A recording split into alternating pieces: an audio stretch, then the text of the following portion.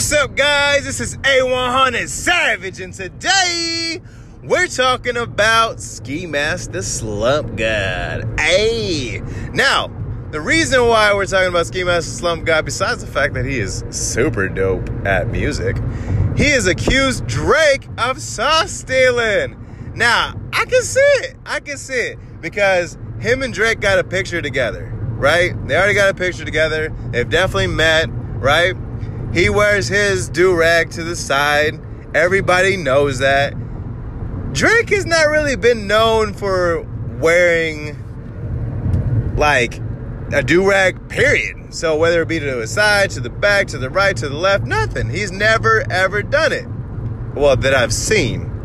Now, all of a sudden, he wants to wear his fucking shit like Ski Mask the Slump God wears it. I'm talking about you put it next to each other and it literally looks like a light-skinned Slump God, Ski Mask the Slump God. And I'm like, wow, what the hell is going on? I mean, this one is deliberate, bro.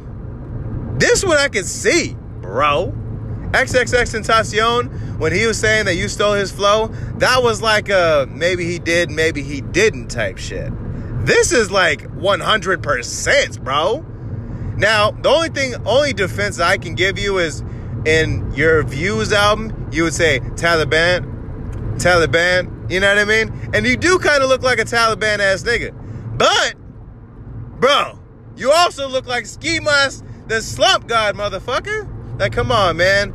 You are Drake. You are the most biggest artist on the planet right now. Bro, do you come up with your own shit? There was this dance where you do like this like kind of like head nod, head bob, bop back and forth basically. I think it was called the bop. And I think it was a rapper out of Chicago that was like, yo, bro, that's my shit. And when you go to that nigga's video and you go to this nigga's video, yeah, they doing the same shit, but mannerisms can be easily accidentally copied. So that right there, I can understand. But the way you wear your fucking Scully cap? Bitch, you don't even wear no motherfucking Scully cap, dog. You don't. You ain't never seen it. You don't.